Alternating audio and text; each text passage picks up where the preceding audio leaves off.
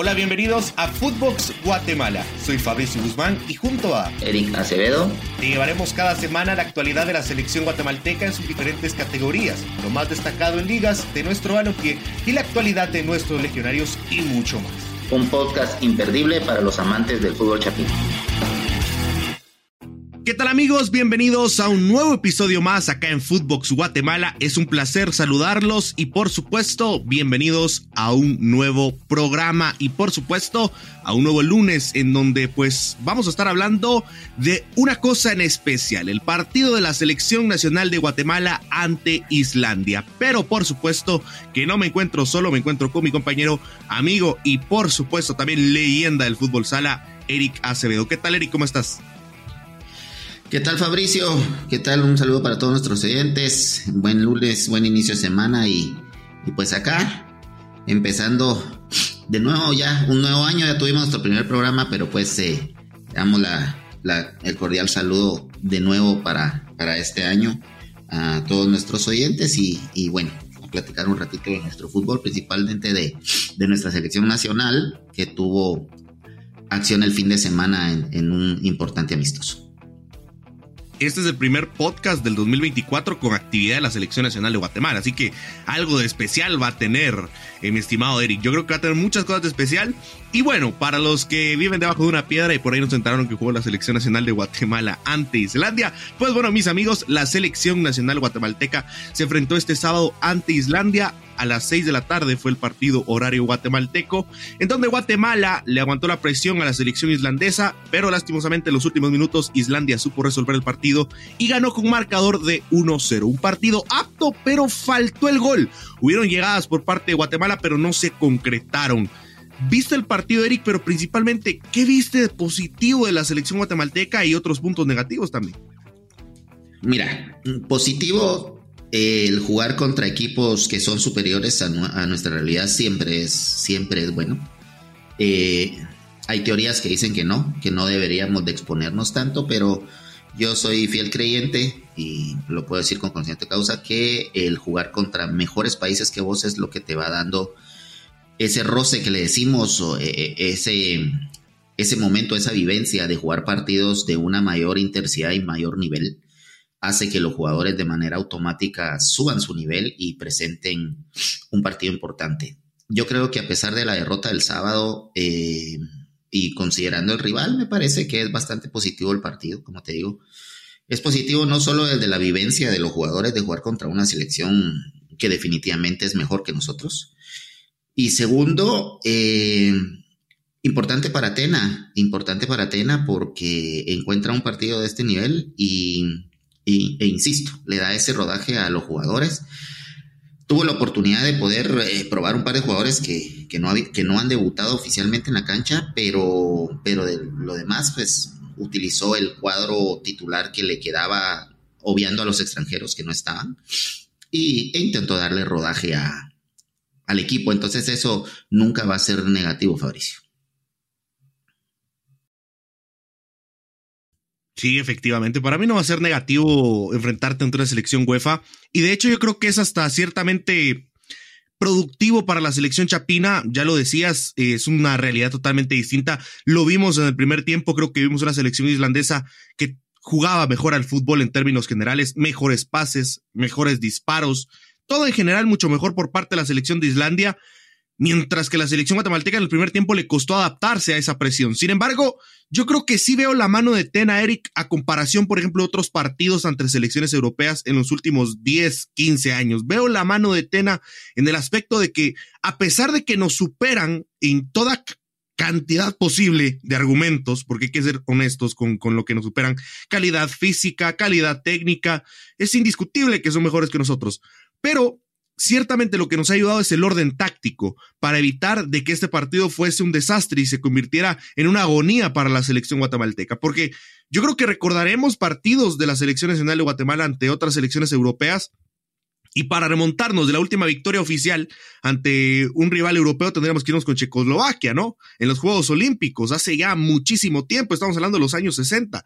Entonces, yo creo que tomando en cuenta eso, que a Guatemala siempre le ha costado este tipo de rivales, yo creo que la selección guatemalteca no saca un buen resultado, porque definitivamente la derrota no es un buen resultado, pero sí saca un partido para sacar más buenas conclusiones que malas conclusiones. Creo que las conclusiones malas que se sacan, las negativas, son puntos que se pueden mejorar y que pueden ayudar a la selección chapina.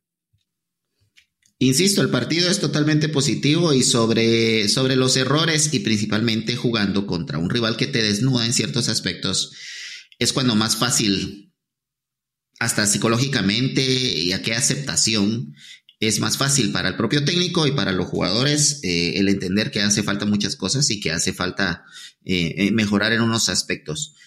Luis Fernando Tena sabemos que es un entrenador de mucho calibre, un entrenador que es bastante claro con su idea y lo que nos ha regalado y nos ha planteado desde que inició un equipo muy compacto en las primeras dos líneas, principalmente en la línea defensiva, y jugar a la contra. O sea, cuando vos planteas un partido así, las cosas te van saliendo y el rival tiene controlado el partido, más no tiene controlado el marcador, no te rematan tanto.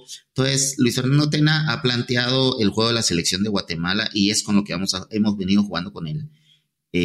Lo plantea y lo sigue haciendo y me parece que lo voy a decir así, creo que es para lo que nos alcanza a la hora de tener que jugar con rivales que en el papel son mejores que nosotros. Cuando nos toca jugar con rivales de menor jerarquía, pues obviamente jugamos distintos, un poco más abiertos, con las últimas dos líneas con gente un poco más ofensiva, pero en general Tena planteó lo que buscó, trabajó mucho en el sector defensivo. Hagen sigue siendo el arquero de la selección y qué bueno que estuvo disponible para el partido.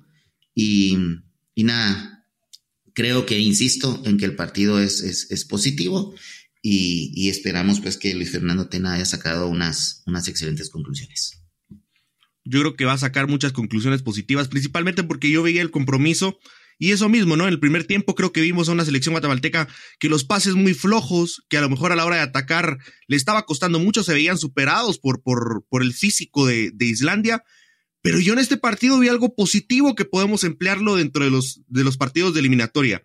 Llegó un punto donde Guatemala sí empezó a llegar a la portería de Islandia. Entonces, eso creo yo que es fruto de un buen trabajo táctico, pero principalmente de ver a los jugadores, porque hay que tomar en cuenta que, si bien es cierto, todos los jugadores que jugaron este compromiso, como mínimo, tenían un partido con la selección nacional guatemalteca, hay jugadores que no eran regulares en el proceso. Ahí está Chava Estrada, que entró de cambio, ha jugado 2 partidos en la etapa de Luis Fernando Tena, mismo caso de Diego Santis. Chaco Jiménez, por ejemplo, 5 compromisos ha tenido con la selección nacional de Guatemala, si sumamos todos sus minutos. No ha sido mucho tiempo con la selección chapina. Trabajando con Luis Fernando Tena, eso sí es cierto, se ha trabajado bastante. Cardosa, por ejemplo, 2 partidos. Marco Domínguez, 2 partidos en la era Tena. Y el Flaco Martínez, 4 o 5 partidos con la selección guatemalteca de Luis Fernando Tena. Entonces, eso te dice de que las nuevas caras están presentes y que obviamente esto sirve para sacar conclusiones para Luis Fernando Tena. Y tomando en cuenta el rival, que no sé si sabías este dato, contra Armenia perdimos 7-1, gol de Carlos Humberto Ruiz.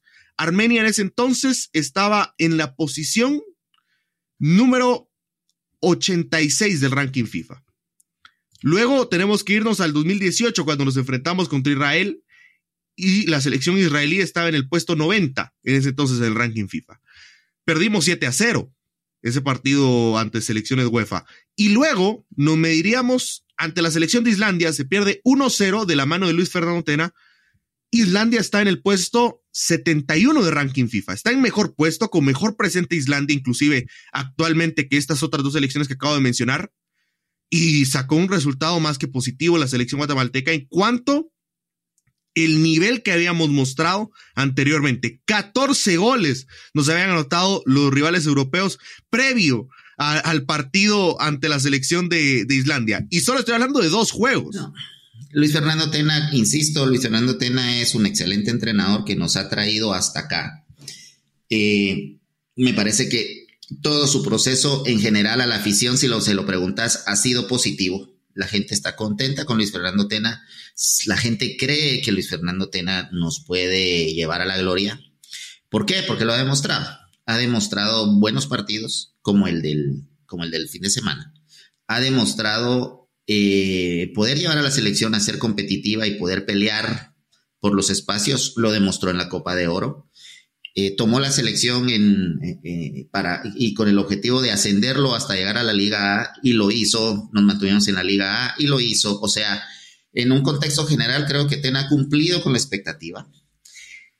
Lo del sábado es normal, hasta positivo el haber perdido 1-0 con Islandia, que más allá si jugó o no con sus titulares, porque seguramente también el entrenador islandés probó mucha gente, pero da una buena sensación.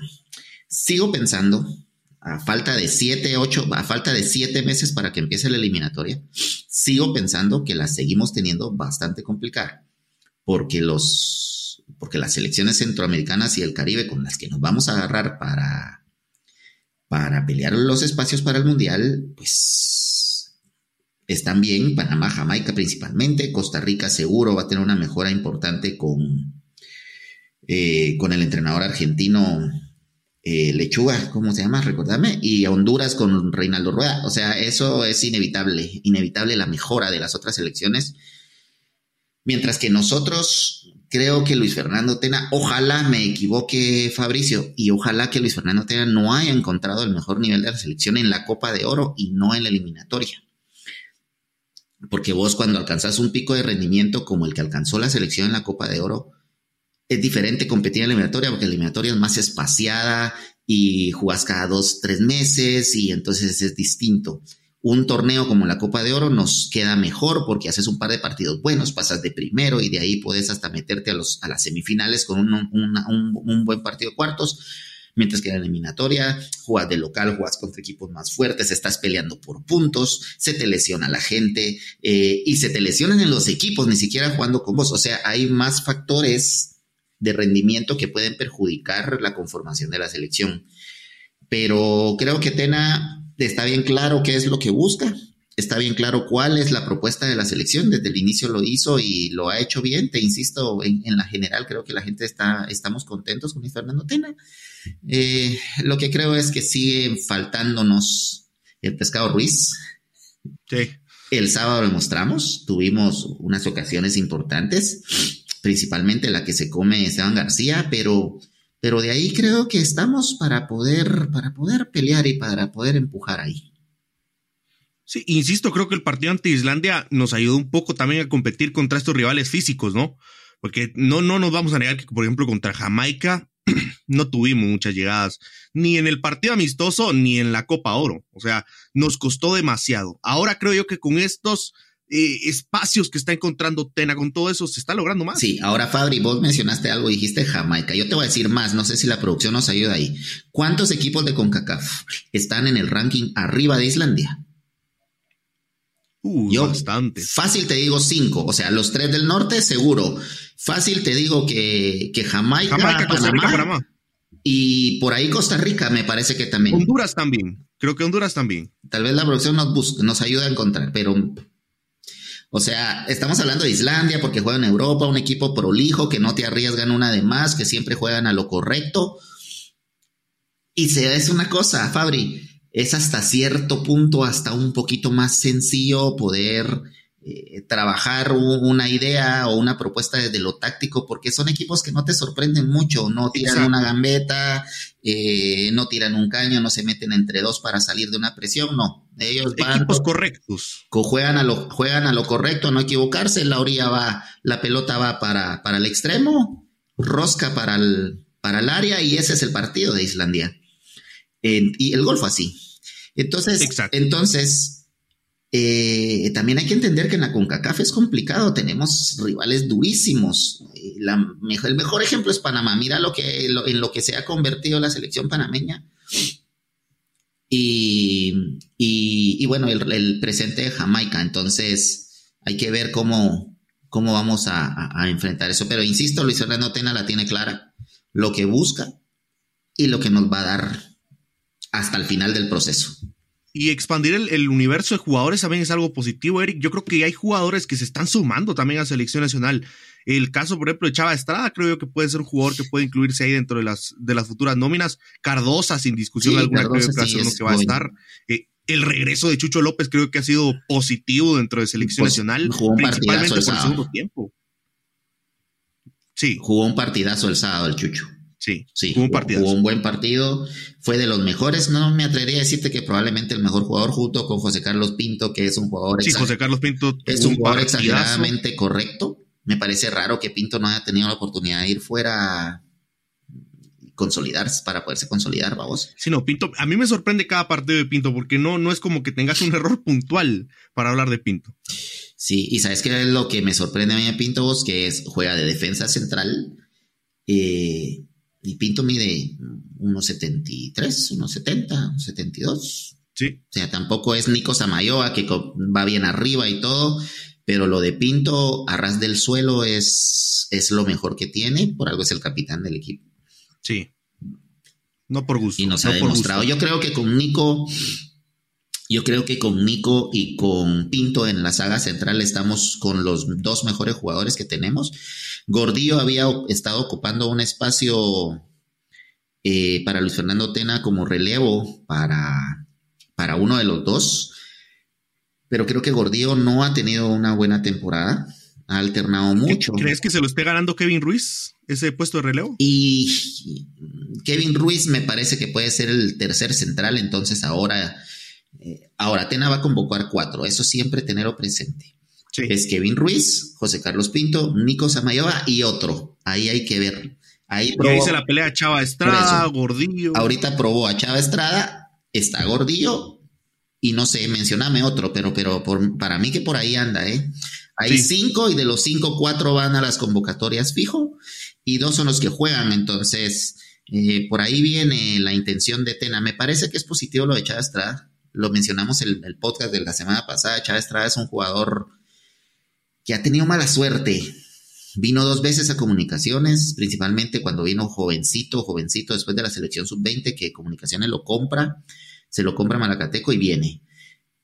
Venía con mucha expectativa y no sé por qué no se le dio, algunos errores puntuales, hizo un penal en un clásico que nos costó el partido y esas cositas lo marcaron. Se fue a hacer se fue al extranjero, ¿te recuerdas que inclusive salió al extranjero, regresó?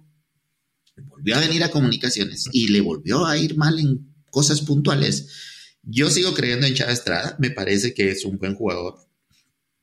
Y ojalá pues que haya madurado lo suficiente para poder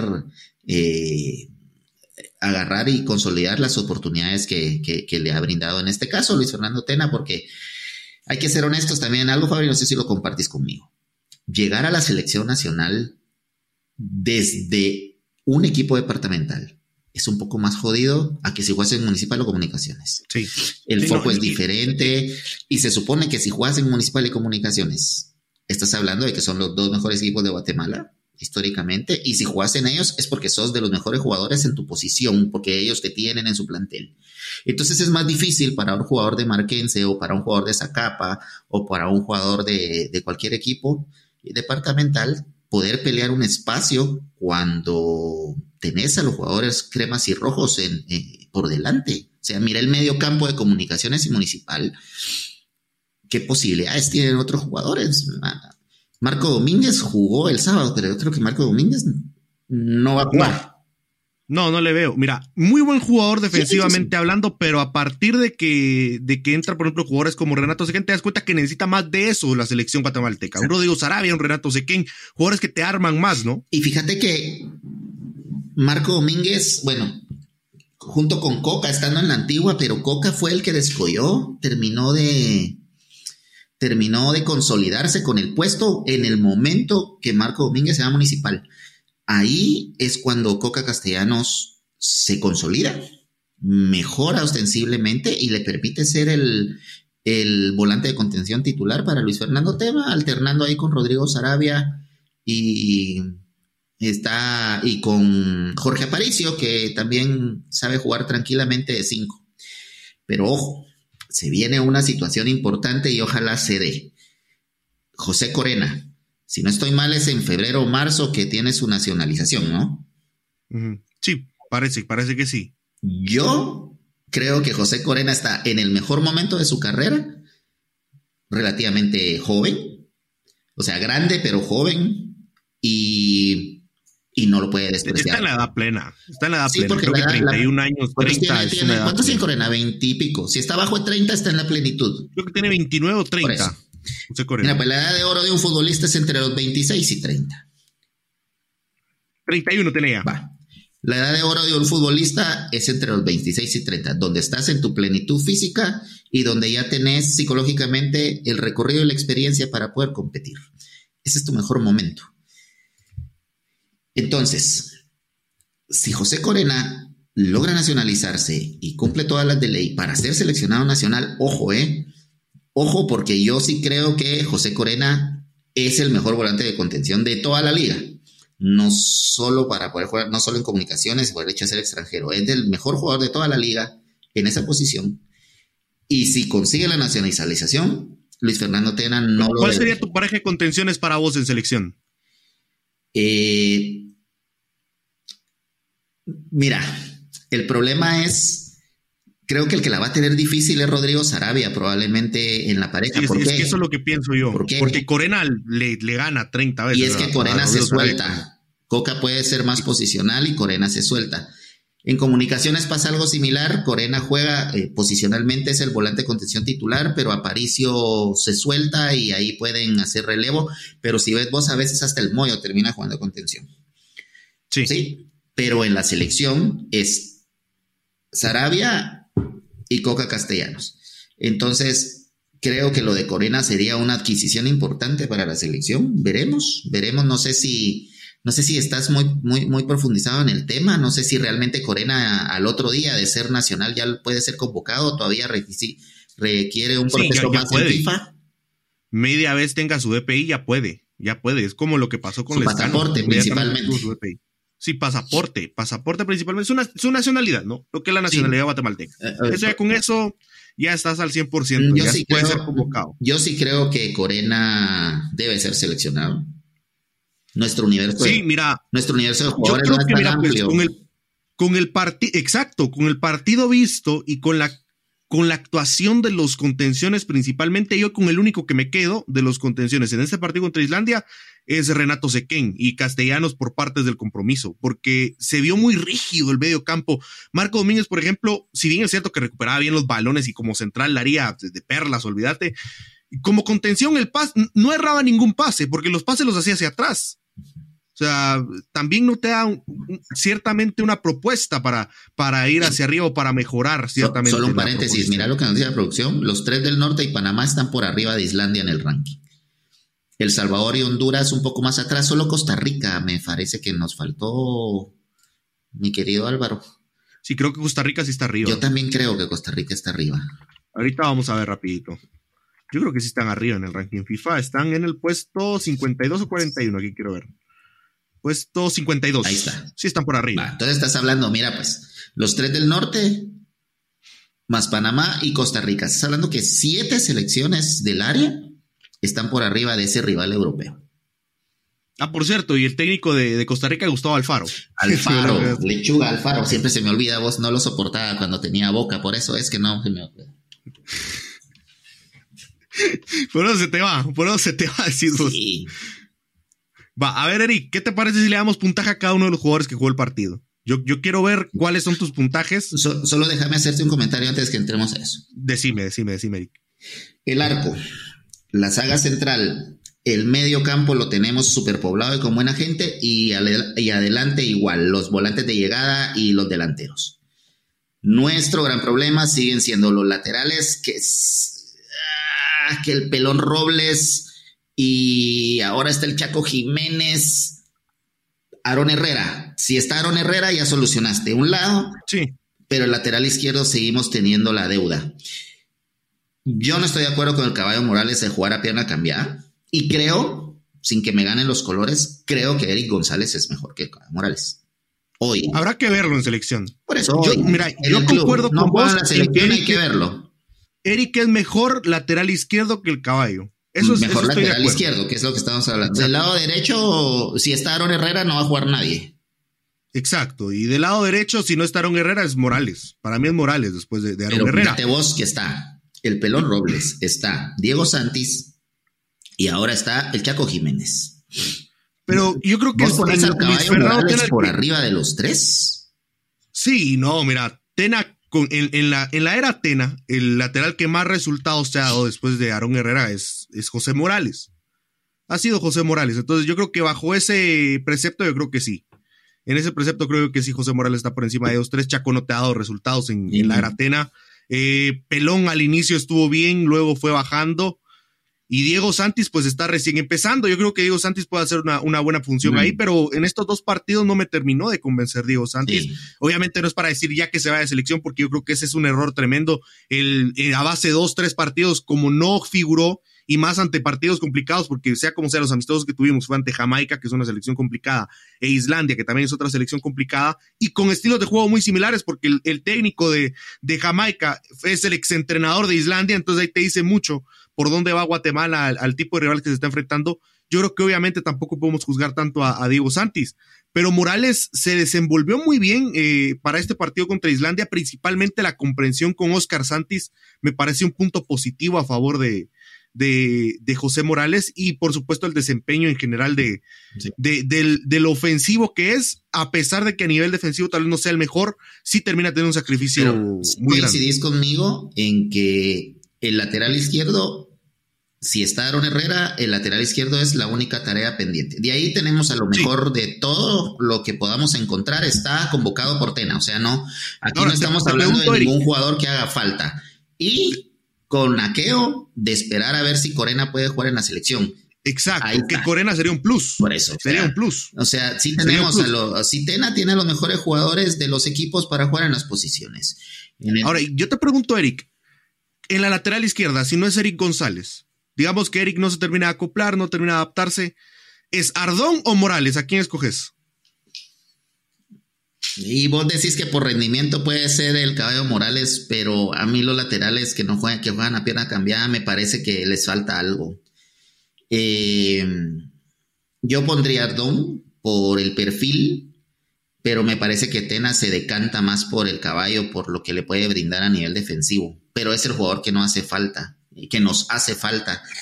Me parece raro que no hayan podido encontrar un buen lateral izquierdo. Me parece raro, fíjate, que no hayan podido encontrarlo. No sé si hubiera servido a vos.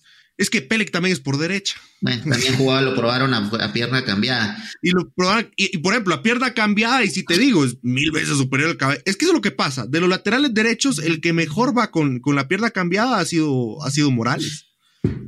Probaron al Pelón, probaron a muchos. ¿Quiénes fueron los semifinalistas del torneo? Solo para hacer un ejercicio rápido. Comunicaciones, Shela, Guastatoya y Zacapa. Va. Bueno, agrega Municipal. Dame los 5 laterales izquierdos de los equipos. De Comunicaciones es Eric González. De Guastatoya, ¿quién es el lateral izquierdo de Guastatoya? Va. Y ahí tenés el lateral izquierdo de Shela.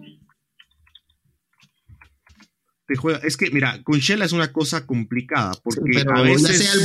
ya sea el carrilero o el lateral izquierdo, porque regularmente los entrenadores cuando juegan con línea de 5 o línea de 3, el carrilero es un jugador regularmente defensivo. Sí, bueno, en eso tenés razón, no. Mira, en Shela que fíjate que hasta Cardosa te iba a jugar a defender. Pero realmente lo convocó Tena para la lateral izquierdo, no sé. No, definitivamente fue más por el ataque. Del otro, es que lateral... No recuerdo un lateral izquierdo nato en Shela Comer Camposeco, porque esa se la jugaba Javier González y Cardosa, te insisto. Cardosa se iba mucho por ahí. Entonces, descarta Shela.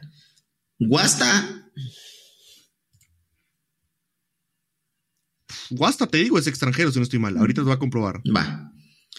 Mira, lástima Eduardo Soto, que no rindió. Sí, hombre. Que él no da en Municipal. ¿Sí? No da en Municipal. Y es lo mismo que te digo, por eso de que ahí, al menos ahí Morales pues sí te sabe jugar a pierna cambiada. El problema es de que al jugar Morales por la lateral izquierda dejaste a Calderón por la derecha y... Pues, pero sigue siendo un experimento, vos. No tenemos ese jugador. Ardón es el que estaba jugando. Víctor Manuel Armas también juega con Guasta. Ahí, Víctor Manuel Armas, que también es lateral izquierdo. Convocable. Es convocable. Pero no, para mí no es más que, por ejemplo, Eric González. Ahí está. Entonces no tenemos. Para mí es Eric o el caballito, Eric. Ahí va a terminar muriendo y con Ardón como opción también. O sea, Ardón como opción. Ahí están los 3 laterales izquierdos para terminar el proceso.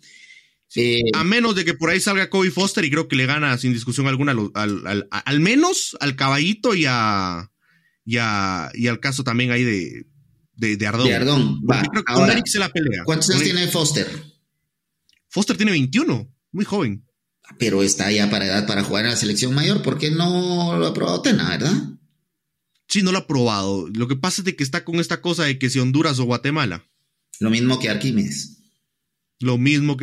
Solo que se compare con Honduras. Pues ahí está. No hay mucho. Pues sabes, a quién me sorprende que lo hayan borrado vos. A Wilson Pineda siempre me ha parecido un buen jugador. Sí, Wilson Pineda es buen jugador. Wilson Pineda se termina entregando a comparación de otros laterales que he visto dentro de selección. Me parece que Wilson Pineda ha hecho mejor las cosas. Sí. Y eso que era uno de los jugadores que para mí era uno de los jugadores que decía yo, no me parece necesario. Pero conforme he visto a otros, digo yo, no está mal. No, por supuesto. No, Wilson Pineda es buen jugador. Con Comunicaciones me parece que no lo hizo mal el par de temporadas que jugó, pero pues, juega en su casa y ha sido campeón con Guastatoya en todos sus campeonatos, jugó con todos los entrenadores que lo dirigieron y es el capitán de Guasta. O sea, me parece raro que Tena no le haya dado algún espacio porque... Tiene argumentos. Tiene argumentos. Pues mira, si me preguntas, la selección ya está. Solo falta ese jugador. Sí, mira, con esa inclusión de Chucho López, yo creo que se complementa mucho más. Con las opciones de, por ejemplo, ya al menos ya sabes de que si se te lesiona Sequén, si se te lesiona Castellanos, si se te lesiona Sarabia, tenés a Marco Domínguez, puedes contar con él y no se va a chicopalar para defenderte. Sí. Tenés a París. Entonces, esto es lo bueno. El universo se expande porque precisamente para eliminatorias mundialistas vos lo mencionabas. Al ser fechas muy extensas, que por ahí se juega en abril y luego se juegan hasta en agosto, puede haber una lesión, entonces ya contás con otro que conozcas. Y eso es algo siempre positivo. Ahora, ¿quieres armar el 11? Ahí está. Hagen, Samayoa Pinto, Aarón Herrera y al que ponga de lateral izquierdo. Coca Castellanos, Sarabia, Alejandro Galindo. El Chucho López, que yo lo prefiero por arriba del Cuilapa. Mendelain y Rubio Rubín. Ahí está. Sí, lo veo bien. No sé si Chucho por encima de Santis, por ejemplo, que me gustó su partido. Juega en diferente posición, babos, porque Santis juega más de extremo. El problema con Santis es que si no acepta o no intenta trascender más como extremo por izquierda, le va a costar jugar porque Mendelain no lo va a sentar. Y estamos hablando en una alineación donde se juegue con línea de 3, que se juegue con 3 arriba. Ahora, si el equipo rival no le da para jugar con 3 arriba, jugará con 2, pero Mendelain puede jugar de volante por derecha porque Mendelain tiene un recorrido distinto y así es como juega en su equipo. Mientras que Santis no puede jugar de volante por derecha, él es delantero.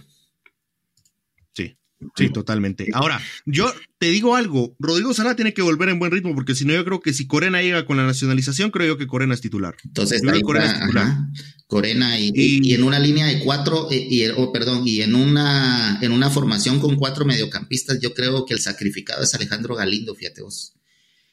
Sí, fíjate, y eso te quería comentar, pero yo quería hacer la calificación por jugador ahorita, si querés la hacemos, porque creo que Galindo te rinde y te aporta mucho en el tema físico, pero te digo, o sea, a partir del cambio de que sacaron a Galindo, entra Renato Sequén le dio un dinamismo a la selección y eso que Sequén está tocado. O sea, eso te dice la calidad, la diferencia, ¿no? Alejandro la Galindo, diferencia de lo que te aporta uno. Alejandro Galindo, es que no sé de qué es lo que busca Tena, fíjate vos. Porque cuando a Marini lo ponía de centro delantero, entendías cuál era su función. Sí. Hay que entender que Alejandro Galindo es un jugador grande y que con los años ha ido perdiendo principalmente velocidad y estado físico, y sobre todo que siendo un jugador con un peso corporal grande, no estoy diciendo que sea gordo, sino él es grandote, le cuesta un poco más. Mira que no es titular en Municipal. No, y Tena no lo sigue llevando y lo sigue manteniendo en la titularidad, a pesar de que lleva rato de no rendir en los equipos en que ha estado. O sea, a mí me gustaría más un medio campo tipo, o sea, ya experimentando, ¿vos? Ya no te estoy diciendo yo el 11 de Tena. Me gustaría un Corena, Sequén y arriba ponete a Chucho López como media punta y a ver qué sale. Por eso, yo creo que si Chucho, cuando lo cambian a esa posición. Si juegas en línea de 4, puedes poner a Chucho por izquierda, a Mendelайн por derecha, Corena y Sequén podría ser el otro, o Coca Castellanos con Corena más suelto, o cualquiera. Si Corena lo nacionalizan, Corena va a jugar de titular. Sí. Y podés poner a otro volante por izquierda para atornear un poco más. Y pones al Chucho López de delantero junto con Rubio Rubín. Esa podría ser la otra opción. Esa es una opción. Ajá. Es una opción. El problema es que Chucho no ha tenido gol. Esa es la única cosa. No, pero no necesitas. El segundo delantero está para acompañar. Armale a Rubín y con eso puede ser como un 4-4-1-1, para darte una idea. Exacto. Ajá, esa sería una idea. Obviamente Mendelайн por afuera. El asunto es quién llega de volante por izquierda para llegar. Ahí es donde, y precisamente ahí es donde el lateral te tiene que ayudar, pero es lo que no tenemos. Exacto. Ponete al caballito extremo. Ponele el pie derecho así. Cabal, No hay. Vemos cómo le hacemos. No hay. ¿Ya viste? No hay, hombre. Eso es lo difícil. Hicimos el ejercicio ahí entre los semifinalistas del último torneo y para mí es Eric González. Vos decís el caballo, Tena dice el caballo, pero creo que hay que ver a Eric. Ha demostrado. Hay que ver a Eric. Ha demostrado el último año. Yo mantengo también la tela de duda, ¿eh? Mira vos, si Eric está, Eric y Eric está. González se reinventó porque Eric González no jugaba de lateral izquierdo. Sí. Ok. Sí, no jugaba de lateral izquierdo. Vino, se reinventó. Willy le encontró el espacio. Y lo convirtió en lateral izquierdo y le ha funcionado tremendamente. Otra opinión, vos, fue random.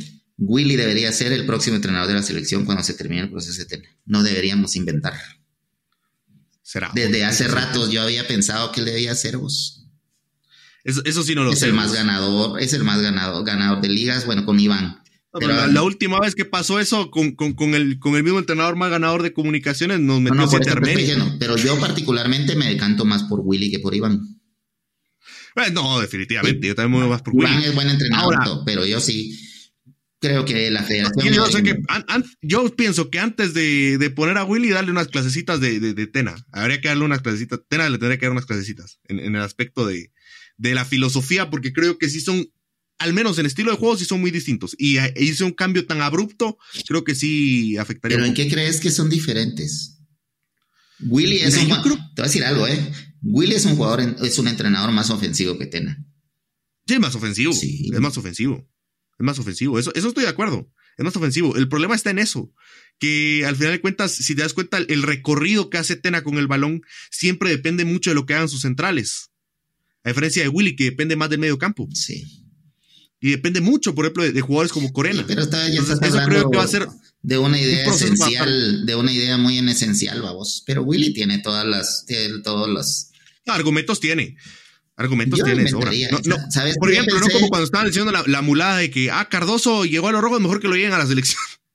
¿Sabes que yo pensé que Willy iba a ser el entrenador de la selección y no Tena en algún momento, pero cuando Gerardo dijo que iba a traer un entrenador extranjero, pues obviamente se quedó el descarte. Pero si tanta es la insistencia con los entrenadores extranjeros, y qué mejor que un entrenador que te ha demostrado que es un buen... Que conoce la liga, todo, que sabe a quién convocar, eso es algo... Todos los jugadores, hasta la idiosincrasia del futbolista guatemalteco, el entrenador extranjero se sigue quejando de nosotros, de nuestra cultura. A nosotros nos pasó cuando tuvimos un par de entrenadores españoles, la queja era de cómo éramos nosotros culturalmente. Exacto. Era queja. Hasta el Bolillo Gómez se fue a quejar. Y mira vos que al Bolillo lo tenemos bien criticado, pero el Bolillo era el Bolillo, vos, o sea, no era cualquier. Pero ahorita en Centroamérica sí no ha dado ni una, más allá con Panamá. Lo llevó al Mundial, vos. Llegó al Mundial. No. Lo que pasa es de que a nosotros no nos dio nada. Todo lo contrario, nos vino a decir todo lo que en realidad pasa y que no nos gusta que nos digan. Es como el Tata Martino en México. Les fue a decir que eran una selección de segunda categoría y que dejaran de inventar, le dijo a la prensa. ¿Te acuerdas vos de las declaraciones del Tata? Sí, pero los mató. Sí, los mató ahí. Que los buenos y los top ya estaban contados y que eran los mismos desde hace 100 años y los demás eran complemento a vos. Sí. A ver, Eric, ¿qué te parece ahora sí? Puntuación para cada uno de los jugadores, rápidamente. Del 1 al 10. Nicolás Hagen, del 1 al 10, ¿cuánto le das?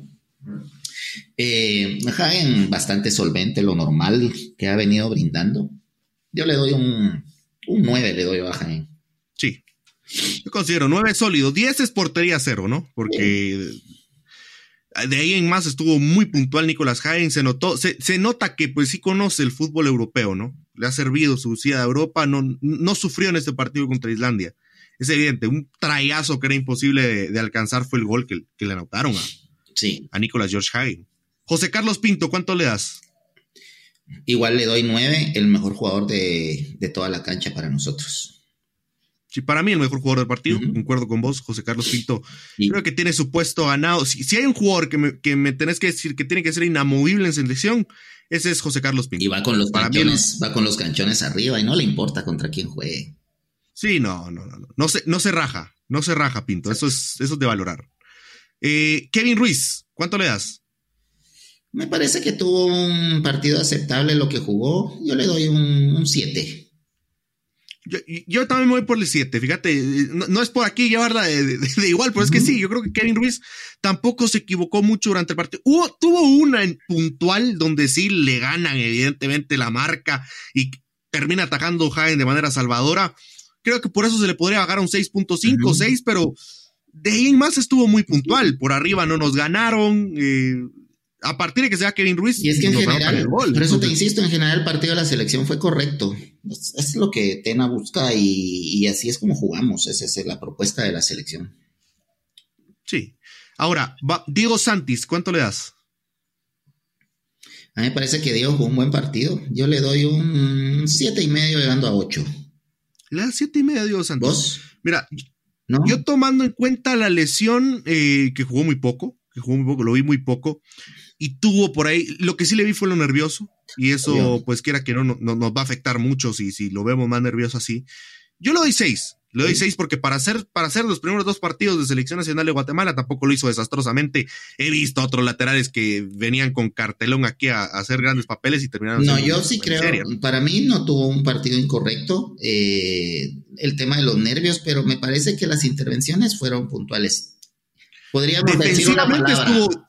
Defensivamente estuvo de 10. Por eso, podríamos decir una palabra sin mayor trascendencia, pero correcto. O sea, por eso te digo yo que no me pesa darle un 7. Un 7. Está bien. No, sí, tampoco vamos a hacer un escándalo si es un 7, un 6, la diferencia es un punto, o sea. Ya si te digo, logrado un 4, ahí sí alegame, sí. Ahí sí nos estamos pasando. José Morales. El Caballo me parece que tuvo un partido aceptable también, pero sí le doy un 6.5, llegando a 7 también. Yo le doy 7, aquí le doy 7, si vos le diste 7 a Santi, yo creo que le doy el 7 a Morales, tomando en cuenta el perfil cambiado, ese que es otro doble sacrificio.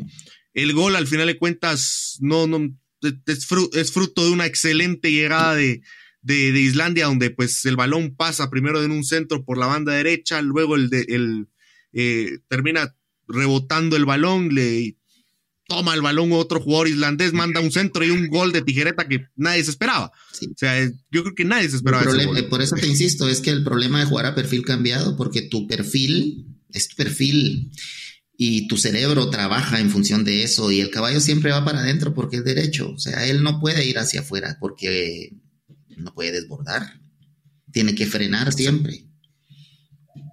Es lo que le cuesta, precisamente el frenado. Ahora, en calidad de intercepciones creo que estuvo muy bien, en cuestión de barridas, jugadas puntuales. Le tocó marcar al hijo de Good Johnson, no sé si te recordás. Hey, Good Johnson, sí. Imagínate, y este cuatito está jugando, creo que está pronto por jugar la League One, no me recuerdo qué es lo que, pero este compadre tiene cartel, ¿eh? Tiene cartel aquí, te voy a decir aquí de una vez. Está actualmente en el Lyngby de la primera división de Dinamarca, 21 años, y se formó en el Real Madrid Castilla. Por eso, no es cualquier cosa. No es cualquier cosa. Entonces le tocó uno muy difícil. Yo te insisto, no lo vi tampoco tan mal para el cartel que trae este jugador, principalmente que ya ahorita 8 goles en esta temporada, y con la selección islandesa, escucha el dato, 15 partidos, 5 goles. Con 21 años, el compadrito. Seguramente es el futuro de la selección de Isla, o presente, vamos, seguramente eso es lo que está viendo su técnico. Las eliminatorias europeas son una carnicería. Estás hablando de que es 2 plazas nada más por grupos de 5, me parece que son. O sea, no es fácil. No es fácil. Y estar anotando en esas, y estar anotando en eso es de un jugador de calidad. Es un jugador de calidad. Va por buen camino. Se está jugando en la Liga de Dinamarca a sus 21 años, formado en el Real Madrid Castilla. Eso es lo que me gusta del europeo y el sudamericano. Que tu ranking, de que nada, 8 grupos todos contra todos, y el ranking sirve para conformar los grupos y se acabó. Eso no lo vamos a ver nunca. ¿Cuántos países estamos acá? 41, pero ¿cuántos no juegan? 2, ¿va? 3. ¿Cuántos juegan al inicio? 38 podrían ser. 38. Sí. Guadalupe, sí, ¿quién es el otro que no juega? Guadalupe, Martinica. Ajá. Guadalupe, Martinica y no se me tiene que ir el otro nombre, pero es otra colonia francesa. Estoy seguro que es otra colonia francesa. Haces 6 grupos de 6, una charada así, y haces una carnicería, vamos, metes uno por grupo, el primero, algo así, a Guyana Francesa, dice. Guyana Francesa, ahí está. Pero bueno, es con CACAF, vos. ¿Cómo vas a mandar vos a México a jugar a San Kitts San Nevis, vamos? La gran chica, sí, eso es otro rollo, esa cosa. Pero bueno, a ver, sigamos con las puntuaciones. Chava Estrada, el cambio ingreso, ¿cuánto le darías? A Chava me parece que también tuvo un partido correcto, le doy un 7 también. Sí. Yo creo que el sobresaliente en la defensa fue Pinto. Claro. De ahí yo creo que en términos generales fueron tanto un 7 Ruiz todos. Como Chava tuvieron un rendimiento similar, o sea, no. ¿Y a Chaco qué puntuación le das, por ejemplo, a Chaco Jiménez?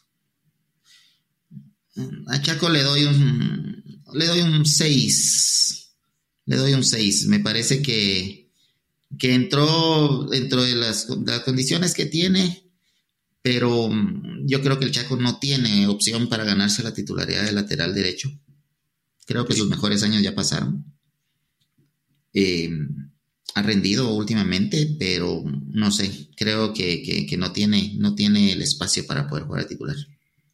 Sí, para mí, yo concuerdo con el 6, concuerdo con el 6. Creo que junto con Diego Santis, pues tuvieron una actuación cumplidora y basta, ¿no? Cumplidora y basta. Pero el problema es de que Diego Santis viene debutando, sí, y Chaco ya viene con un proceso ya armadito con Luis Fernando Tena. Es la única cosa que lo separa y que es una gran manera de medir el rendimiento de ambos.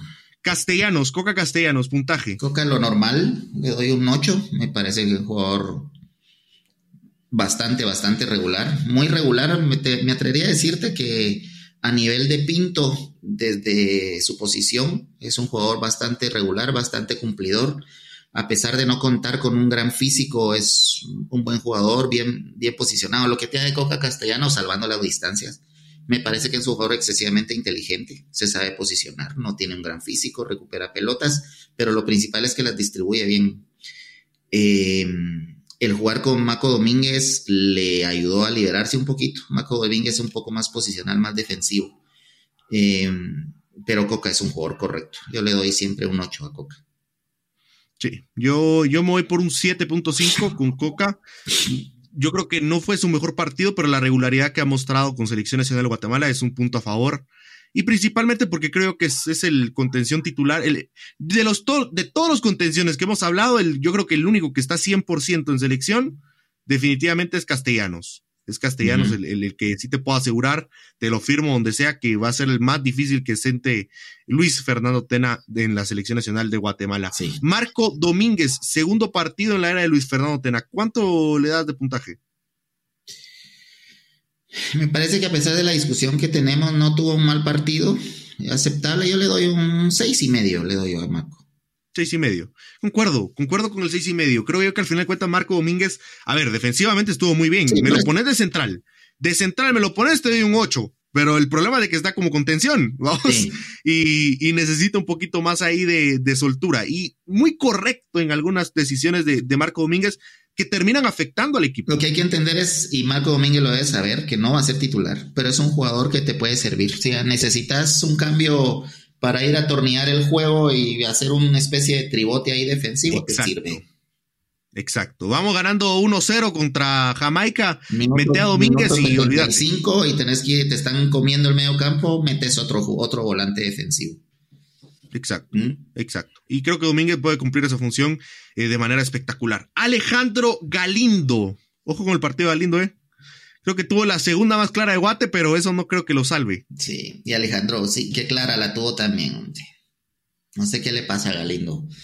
Sí le doy un 6 para ser benevolente con Alejandro, porque me parece que... No sé. Con el historial de Galindo, por el historial de Galindo le damos el 6. O sea, yo voy con el 6. 30 y pico. 32, 33 años creo que tiene Galindo. Sí, vino jovencito a Municipal, que fue el primer equipo al que vino. 31 años tiene Alejandro Galindo. Sí, ya viene en su curva de descendimientos. Y Galindo fue campeón con todos. Campeón con todos. Galindo campeón con Pero todo. Galindo su mejor época en la antigua, o sea, siempre fue... Sí. Ese fue su prime en la antigua. Los títulos antigüeños donde fue protagonista ese es el Alejandro Galindo, recién venido a Colombia, no sé si lo tenés presente, volaba porque ¿sabes qué pasó con Alejandro Galindo? Que se va a conocer en la selección, no en la liga, jugaba en Colombia. Exacto. Se va a conocer en la selección y volaba, un jugadorazo cuando vino, y de ahí con el tiempo, no sé. Se va apagando Galindo. Sí, yo concuerdo con eso, porque luego entra Renato Sequén y yo creo que el partido de Sequén es un 8 sólido. Sí, te iba a decir un 7.5, 8 para Sequén también. Tuvo un buen partido. Porque yo creo que le come totalmente la tarea a Galindo en este partido, al menos inmediatamente sustituido Galindo. Guatemala, vamos a ser honestos, Eric, en el segundo tiempo llegó más, jugó mejor que en el primer tiempo. Y los cambios estuvieron claros. Alejandro Galindo por Sequén, y Chucho López se retrasa para jugar más al medio campo. Sí. Para mí eso fue un acierto total de Luis Fernando Tena. Para mí el partido de Sequén es un 8. Sequén es un buen jugador y va a tener minutos, tal vez no como titular, más cuando se le requiera, pero va a tener minutos, muchos minutos, como los ha venido teniendo y va a seguir teniéndolos. Sí, es un jugador que como sustituto ha servido muchísimo. Y creo que faltó en la Liga de Naciones, por ejemplo, un jugador así como Renato Sequén para revulsivo, y le perjudicó mucho a la selección guatemalteca. Cardosa entró por Castellanos. ¿Qué puntaje le das? Creo que no tuvo mucha posibilidad de mostrarse. No le vi tanto contacto con el balón, jugó relativamente no tanto tiempo. Yo le doy un 6 para Cardosa. 6 porque no desentonó, más no se mostró. No se mostró, creo yo, Cardosa, y eso es un punto que ciertamente no ayuda. Oscar Santis, ¿cuánto le das a Santis? Yo creo que este partido me gusta de Santis, pues no me gusta. No sé cómo es, con Santis hay un amor-odio ahorita con el tema de que no puede ser que no te dé un pase. Pero te insisto, Santis, cuando juega por afuera del lado derecho es cuando hace más daño. Ahí es donde es mejor, donde se ve mejor que jugando de extremo por izquierda, porque ahí siempre Santis no tiene zurda, y entonces sus enganches son siempre hacia adentro. Pero me parece el partido de Santis de lo que conocemos. Yo le doy un 8 a Santis. Parece que 8 le das a Santis. Yo creo que tuvo un buen partido. Sí, tampoco fue un partido nefasto. Las acciones ofensivas y más importantes vinieron de los pies de Santis. Sí, Santis fue el que más, por eso te digo, es un amor-odio con Santis, porque Santis fue el que tuvo más chances y el que más estuvo tratando de llegar. Sí. El problema es de que hay algunas que las pudo haber resuelto mejor, pero creo yo que es por lo mismo. Ese lado por izquierda no le conviene mucho a Oscar Santis. Exacto. Ahora, Esteban García fue el que entró de cambio por Oscar Santis. ¿Cuánto le das a Esteban? Yo igual a Esteban le doy, esta vez me parece que ha sido vamos a decirlo así, ha sido el partido más difícil y el de más bajo nivel que le he visto a Esteban García desde que debutó en la selección. No lo vi bien y a eso agregarle que no logró solventar con calidad la jugada de gol que le quedó, que era tuvo dos. La jugada más clara, la del cabezazo, era increíble. Yo a Esteban García igual le doy un 6 para que gane. Para que no sea 5.5. Yo 5.5 le voy a dar porque ¿cómo fallas esa, hermano? Sí. ¿Cómo falla esa? Yo creo que como mínimo, es que era un cabezazo sencillo. Yo creo que como mínimo remata al arco a vos, ya si el arquero te la saca es otra cosa.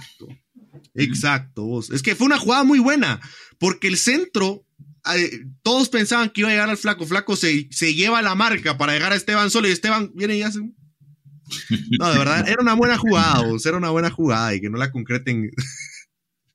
Fíjate. Es lo que me pone como la gran diablo. Pero vamos a ver. José Carlos Martínez, ¿qué puntaje le das? Para mí un partido donde no le surtieron nada, pero para mí es un 6 tirando a 5.5. Igual 6, porque igual luchó a vos, igual pivoteó, igual fue arriba, pero sí tuvo una, no sé a quién le dio una que la bajó y se la dio, creo que no sé si fue a Galindo y que la mandó a las nubes, pero no recuerdo bien la jugada. Pero una que le bajó. Es un goleador, pero no teníamos que ahí con él. Tener un 9-9 como Rubio Rubín y como el Flaco, dependemos mucho de que le surtan balones. Y no le surten. No, mira, el sábado menos. O sea, primero que no tuvimos la pelota, vamos a empezar. Exacto. Y segundo, los 9 goleadores son para jugar un poco más posicional, vamos, pero... Porque si vas a jugar a la contra, por ahí buscas jugar con jugadores un poco más rápidos. Yo creo que Rubio Rubín en ese sentido supera al Flaco. Sí. Es un jugador más rápido, el Flaco es un jugador más posicional, vamos. Un jugador más posicional. Exacto. En cambio, Rubio Rubín tiene un poquito más, puede salir al área, puede ir por fuera y te ayuda. En cambio, el Flaco lo sacas del área y a pesar que técnicamente siempre la limpia, la da bien... Y te libera presiones, pero si lo sacas del área lo aniquilas. Y si no le das pelota, el doble. Entonces es complicado. Complicado partido para el Flaco porque no para él, una directa, una clara no se la dieron. Exacto. No se la dieron. Primero se la dieron a Esteban y a Cardosa, que Cardosa fue el otro que la mandó afuera. Ahorita me recordé la jugada. Cardosa la mandó afuera. Entonces... Cardosa también. Menos mal ya calificamos a Cardosa, porque si no, sí le bajaba el puntaje que tuvo, pero bueno, esos dos fueron los que fallaron. De ahí no se surtieron más balones así. La de Galindo y no hubieron más claras. No hubieron más claras. La de Cardosa, Esteban García y Galindo, esas fueron las tres. Las tres que tuvo Guate. Y ninguna aprovechable. Darwin Lom, el cambio del Flaco. ¿Cómo lo viste? Menos. Y si el Flaco tuvo poco, Darwin Lom casi nada. Exacto. Poco contacto con la pelota. Me parece que Darwin Lom es el tercer delantero. Ya ni siquiera es el segundo, creo que es el tercero. El Flaco Martínez ya le ha ido superando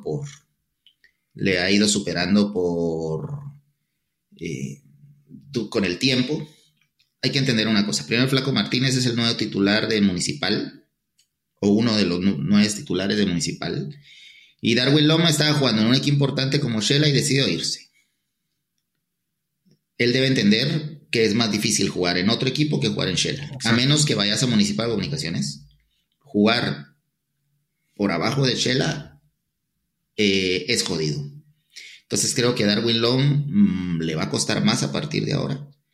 Ese cambio de equipo no lo veo positivo para él. Me parece que él es para jugar en especial con un equipo que está peleando el descenso. Por eso, a mí me parece que Darwin Lom es más para jugar a un equipo como Shela. O sea, considerando primero que es un jugador que viene del extranjero. Segundo, que es seleccionado nacional y que por momentos titular. Era el 9 que teníamos, pero no había otro. cuando no estaba Rubio Rubín. Fue titular con Amarini en la selección, que él lo encontró, y él lo llevó a Shela. Y parece ser que no le gustó el ambiente, algo sucedió, no sé, tener la historia completa, y tomó la decisión de irse a sufrir peleando el descenso, y vas a tener más minutos probablemente, pero no sé. Yo creo que hay gloria deportiva, hay cuestiones deportivas, sin ver lo económico, hay cuestiones deportivas que deben de ponerse. Que superan. Sí, o sea, vos no puedes comparar jugar en Shela que jugar en otro equipo. Sí, no, y la afición, lo que banca todo Shela. Lo que es el equipo y lo que significa. Y era el 9 titular de Shela. Sí, no, increíble lo que ha hecho López. Creo que pegó un retroceso y va a pegar un retrocesodón en la selección guatemalteca, porque cuidadito con el Chepe Espinosa, Eric, ahí va a ir creciendo el muchacho, también le puede ganar el puesto. Es que no es lo mismo jugar en un equipo protagonista. Cuando vos jugás en un equipo protagonista, valga la redundancia, sos protagonista en los partidos, no solo en la consecución de títulos clasificados, sos en los partidos. O sea, Shela es un equipo protagonista. Donde tenés que rendir y donde el equipo te da las posibilidades de poder rendir. Y si rendiste, ven. Esa es la cosa. Si rendiste, ven. No sé. A veces los jugadores toman decisiones erradas y no se entienden, ¿verdad? ¿Qué se puede hacer? Vamos con el último jugador mejor, Eric. Chuchito López. Para mí un partido de 9, sí, 8.5. 9 te iba a decir. Un 9 me parece el Chucho ofensivamente fue el mejor jugador del partido. Es el desequilibrio absoluto, alcanzó o no sé si ya alcanzó su mejor nivel desde que vino a Guatemala. Las 3 jugadas ofensivas las empieza armando Chucho López. Sí, y el doble caño que tiró, inolvidable también. Sí, hombre, lástima, yo lo que te digo, lástima que no hay nadie que acompañe a Chucho para que esa jugada termine mucho mejor. ¿Cuántos años tiene el Chucho? Chucho tiene 25, 26 años, creo yo. Está pleno. Es que el Chucho ya está yendo hacia arriba, o sea, está a punto de alcanzar la madurez completa. 26 años tiene. Ya está en su punto. El Chucho va a tener de 3 bien cuidados y todo a 5 años geniales a partir de ahorita. Porque va a alcanzar su máximo nivel. Yo al Chucho López te voy a decir una cosa. No sé qué habrá pasado después de jugar en el América de Necaxa. Algo habría que conocer la historia un poco porque a veces podemos opinar.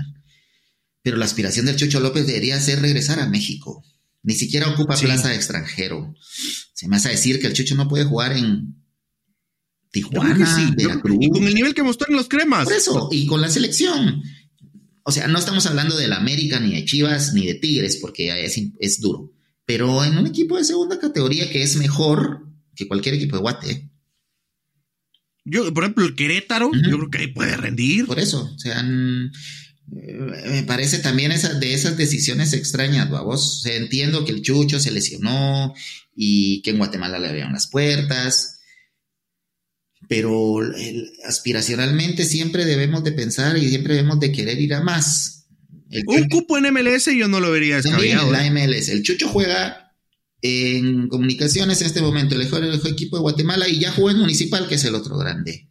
Exacto. Y después de eso, ¿qué hay?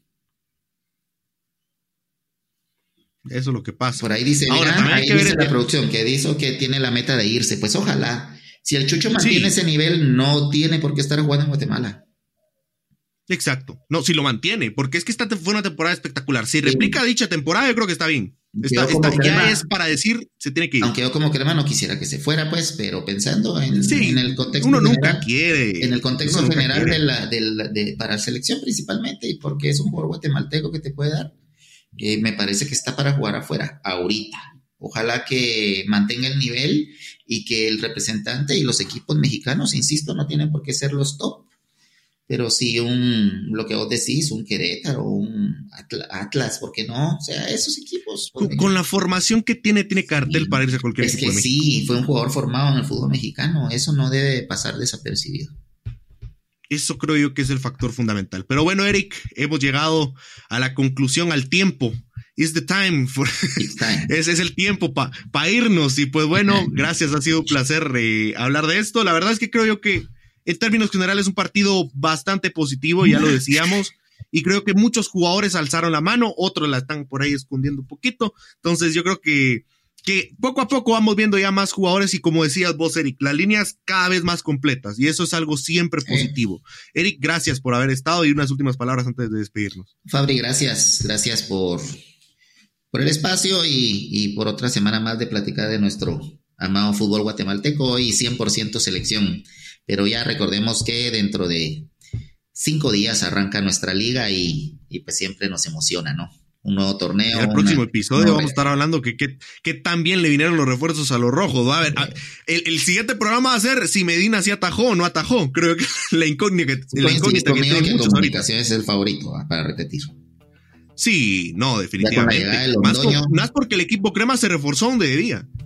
Con la llegada de Londoño y habrá que ver al central colombiano que vino, pues parece tener las credenciales para jugar y de ahí el equipo está intacto, a menos que Iván invente un poquito, pero la llegada de Londoño termina de fortalecer arriba con Anangonó y la posibilidad de que Corena ahora empiece a jugar como guatemalteco abre otro espacio para extranjero. Bueno, está Karel Espino, que es el otro. Te digo, Comunicaciones ni siquiera tiene completa las plazas de extranjeros. De los 5 jugadores, no. Exacto. Los 5 de no hecho, nacidos, mucho se critica a veces a los elegibles. capitalinos. Se critica mucho a los capitalinos, tanto Municipal como Comunicaciones, pero son los equipos, creo que están en segundo o tercer lugar de los que menos extranjeros tienen en su plantilla. Sí. Comunicaciones creo que en toda su plantilla tiene 5 o 4, igual Municipal. Equipos como Guastatoya tienen más, entre otros. Comunicaciones no usa los 5 espacios que da el reglamento para alinear de no nacidos. Ahora va a jugar el colombiano. Juega Corena, Londoño y Anangonó. Juegan 4. Sí, y eso ya por sí es correctísimo, ¿no? Porque también no se trata de no jugar sin extranjeros, no. Pues te tienen que dar un plus. Sí.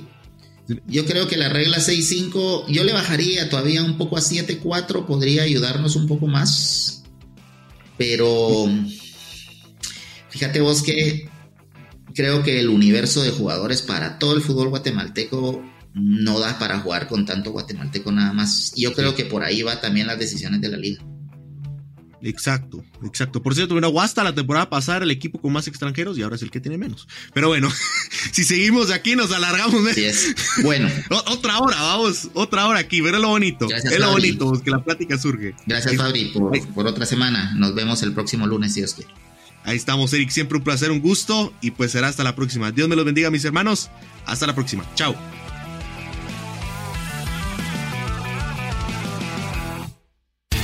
Esto fue Footbox Guatemala con Fabricio Guzmán y Eric Acevedo. Un podcast dedicado a todo el fútbol guatemalteco.